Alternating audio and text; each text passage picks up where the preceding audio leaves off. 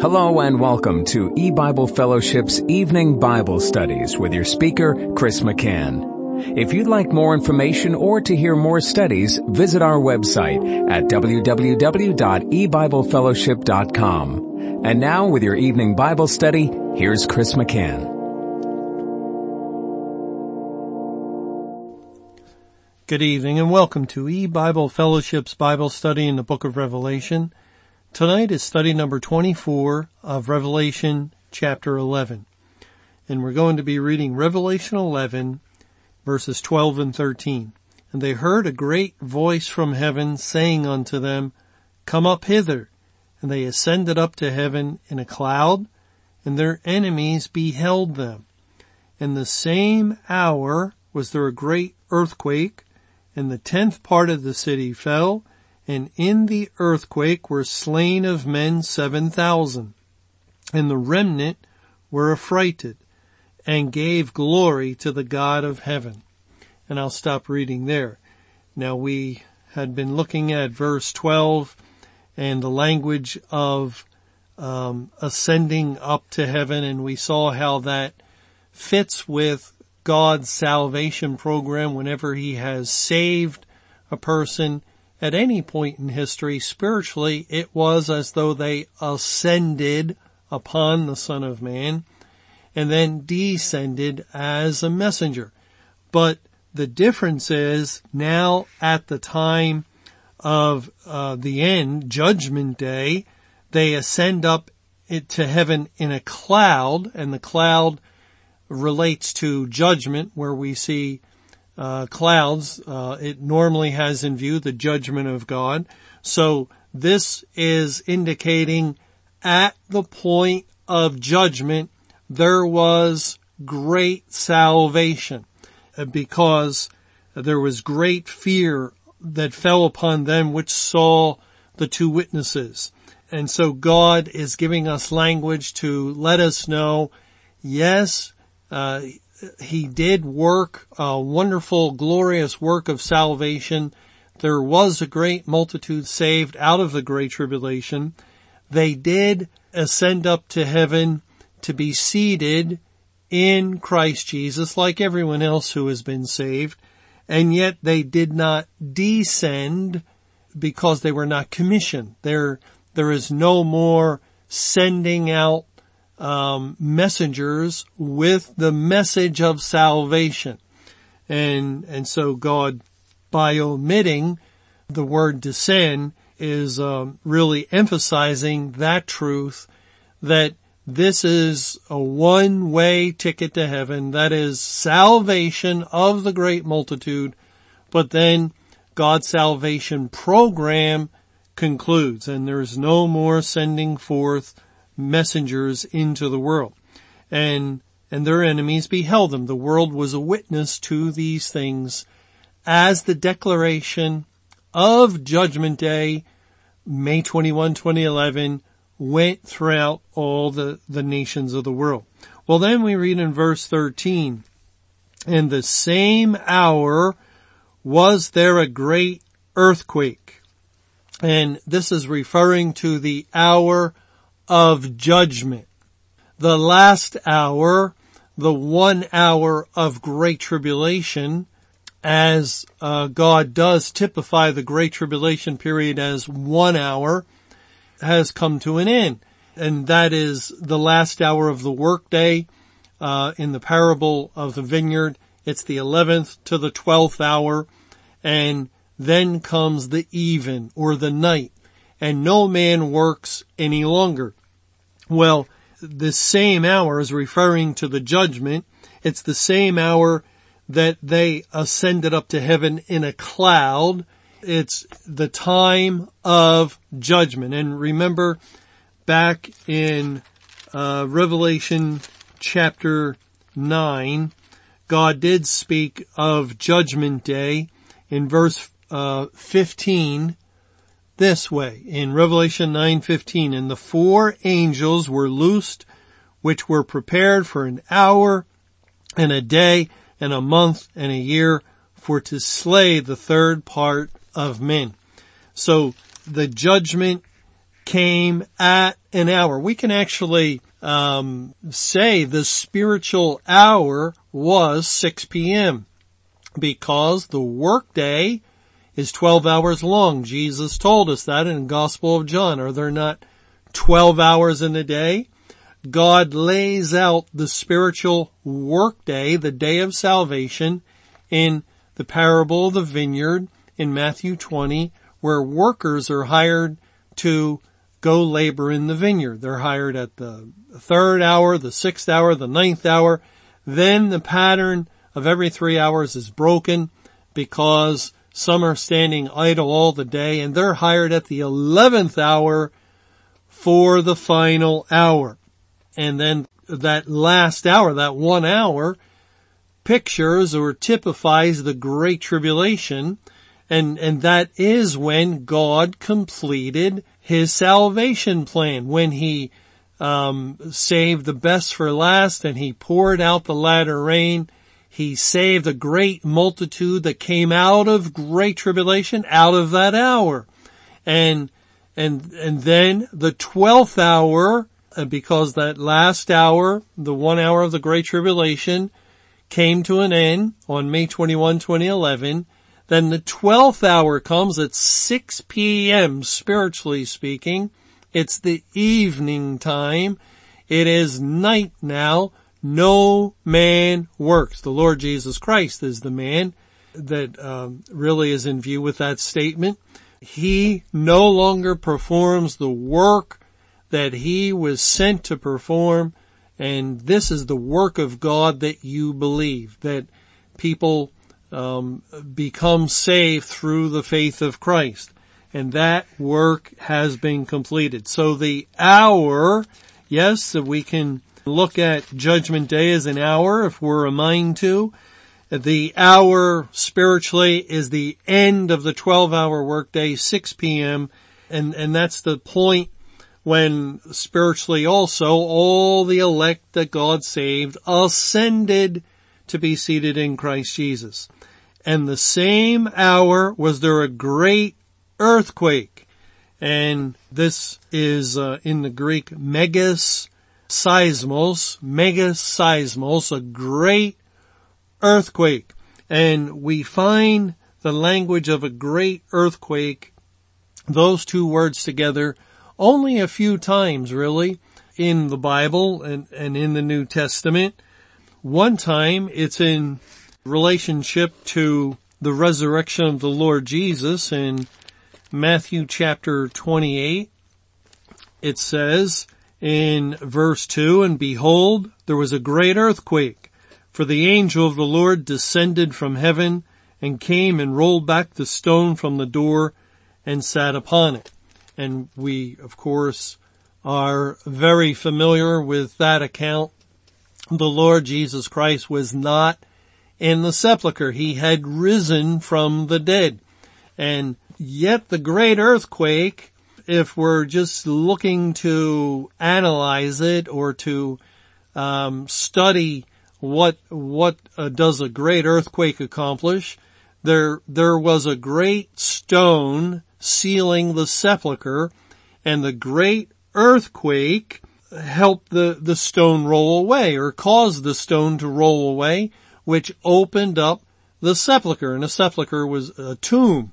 It's where the dead are buried, but Jesus was not there. He was not dead. He had risen.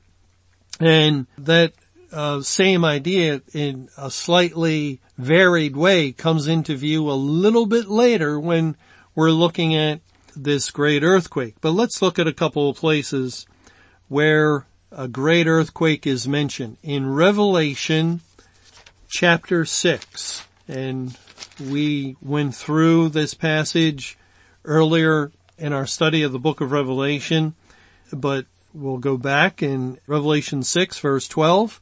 It says, "And I beheld when he had opened the sixth seal, and lo, there was a great earthquake, and the sun became black as sackcloth of hair, and the moon became as blood, and the stars of heaven fell into the earth, even as a fig tree casteth her untimely figs when She is shaken of a mighty wind.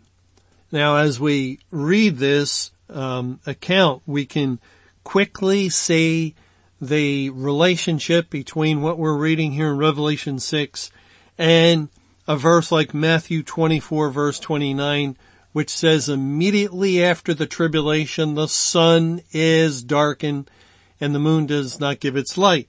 And it also mentions the stars in Matthew 24. And we have the same thing here, but it's joined together with the language of a great earthquake.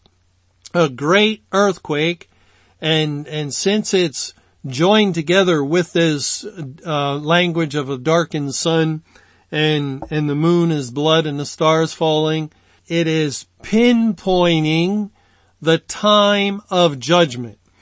We recognize that the great earthquake must relate to judgment, and this is pinpointing a time for us so we know when the great earthquake occurred, and we can use the past tense now because the Great Tribulation period, which was a 23-year period, began on May 21, 1988, and concluded on May 21, 2011. And Matthew 24:29 says immediately after the tribulation the sun is darkened. That would be May 21, 2011. Ended the Great Tribulation, began Judgment Day for the world, and was the point, the occurrence of a great earthquake. And, of course, people are probably listening and saying, I don't remember any great earthquake. We had expected a great earthquake. We thought, yes, there would be an enormous worldwide earthquake that would open up the ground and the bodies of the dead would rise and be littered all over the earth. Well, we were incorrect about that. We see here the language of a great earthquake, just as we did in Revelation 11, and the problem is we took it literally.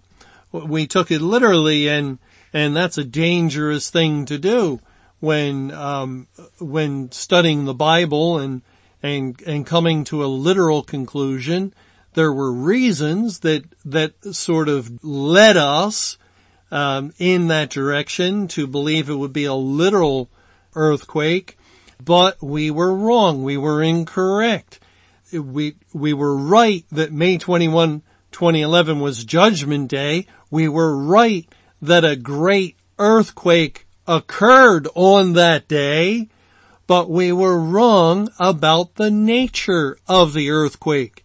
It was a spiritual earthquake, and God sent the spiritual earthquake, and of course, since it was spiritual, that meant that no one could see it, no one could feel it, the ground did not shake, the bodies of the dead did not rise up, and so everyone basically decided, well, it was wrong. Everything about the supposed day of judgment was wrong, because we had told people, look for a great earthquake on that day, and that will be the evidence of God's judgment. And yet it was God's plan to bring to pass a great earthquake, yet spiritually, and therefore that would lead people to not see or believe that anything had happened at all. Now, someone, I'm sure, is shaking their head and saying, oh, right, a spiritual earthquake. You're imagining things. You're just desperate trying to prove that things occurred on May 21. Well, is there such a thing as a spiritual earthquake? Let's start with that question. And the answer is yes. As a matter of fact, if we go to the Old Testament, to the book of Jeremiah, we read in Jeremiah chapter 10 in verse 22. Behold, the noise of the brute is come. And the English word brute means report, the noise of the report. And a great commotion out of the north country.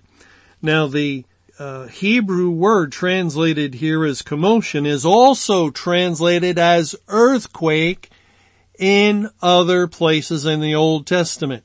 It is a word that should be translated as earthquake. Therefore, a great earthquake out of the north country to make the cities of Judah desolate and a den of dragons. Now we're familiar with the last part of that verse. It's pretty typical language where God is speaking of his judgment on Judah of old, which in turn points to the judgment upon the New Testament church at the time of the end when judgment begins at the house of God. And judgment or the great earthquake comes out of the north country because the Babylonians came against Judah historically from the north, and the Babylonians, their king typifies Satan, and the Babylonians typify the forces of Satan, his emissaries that assault the New Testament church and overcome it, and then Satan is set up as the man of sin.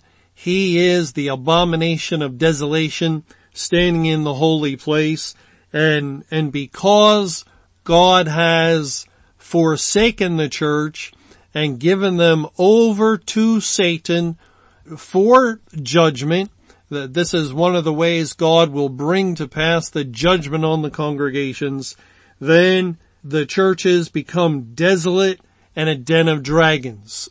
Satan is the chief of the dragons, really. One of his names is a dragon, and the devils that undoubtedly have entered into the churches with him, they would be the rest of the dragons. It's become a den of unclean spirits, of wickedness and evil, as God has forsaken the congregations. But all of that happened spiritually. The cup that God gave to the church was a spiritual cup. The great earthquake, as it says here in Jeremiah 10:22, the great commotion, the great earthquake that came out of the north country was a spiritual earthquake. There was no actual earthquake that took place within the churches. And so we see again the same principle. God gave the cup to the church, which was spiritual in nature. He takes the identical cup and gives it to the unsaved inhabitants of the world to drink, and they will drink it. God brought a great earthquake on the churches when they became a desolate wilderness, and he then brings a great earthquake on the world on the day that he told the world that he would do it. Well, let's also look at Revelation 16. In Revelation 16, it says, beginning in verse 17, and the seventh angel poured out his vial into the air, and there came a great voice out of the temple of heaven from the throne saying, "It is done." And there were voices and thunders and lightnings, and there was a great earthquake, such as was not since men were upon the earth, so mighty an earthquake and so great. And the great city was divided into 3 parts, and the cities of the nations fell.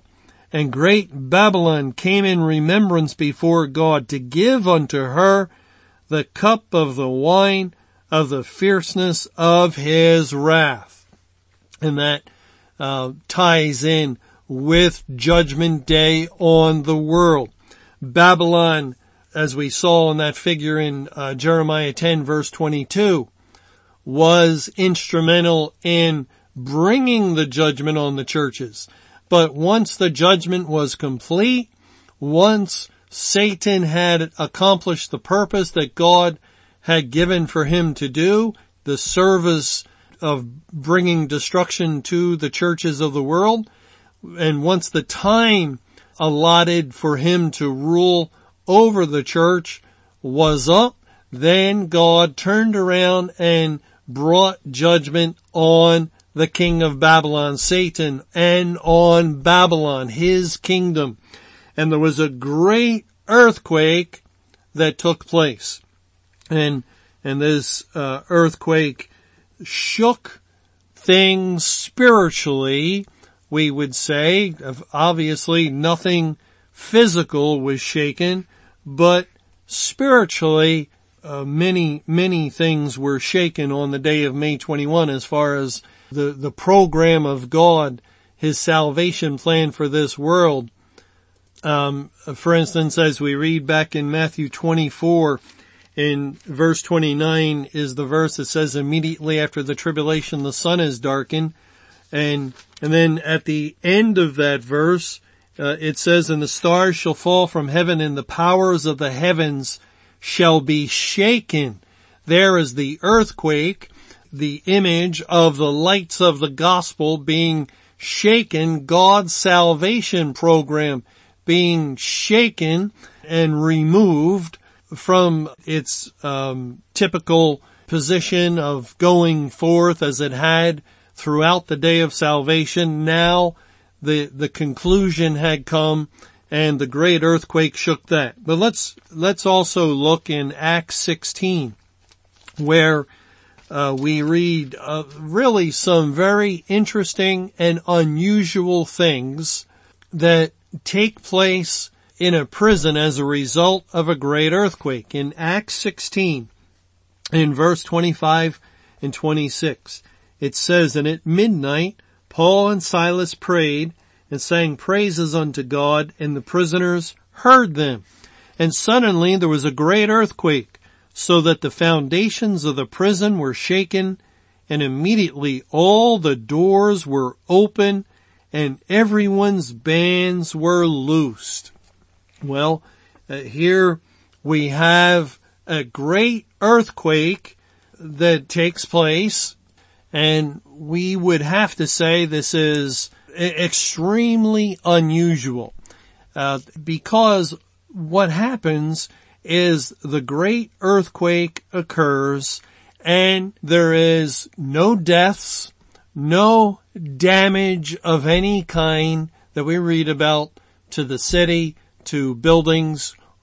The only thing that God records concerning this great earthquake is that it shook the foundations of the prison, and immediately all the doors were open and everyone's bands were loosed. So it was a great earthquake. It wasn't a tremor. It wasn't a minor tremor or anything like that. The Bible says it was a megas seismos, and we're used to great earthquakes causing great damage. But in Acts 16, the great earthquake causes minimal damage, if any. All it seems to accomplish is that it opens the prison doors to all the prisoners that were in the prison in that city. And actually, we would have to say this gives the appearance of a miraculous earthquake, a miraculous great earthquake, because it seems to be so precise, and as though the earthquake had a purpose, and the purpose was to free the captives that were held in the prison. That seems to be the only thing that happened as a result of this great earthquake. And it is highly unusual. We read this, and really it's amazing that God records a great earthquake that set all the captives free. Thanks for joining us for E-Bible Fellowship's Evening Bible Studies. You can hear these studies Monday through Friday over Paltalk, Skype, E-Bible Fellowship's webcast audio, or over your phone. For more information or to hear other studies, visit www.ebiblefellowship.com. Until our next study, may the Lord's perfect will be done.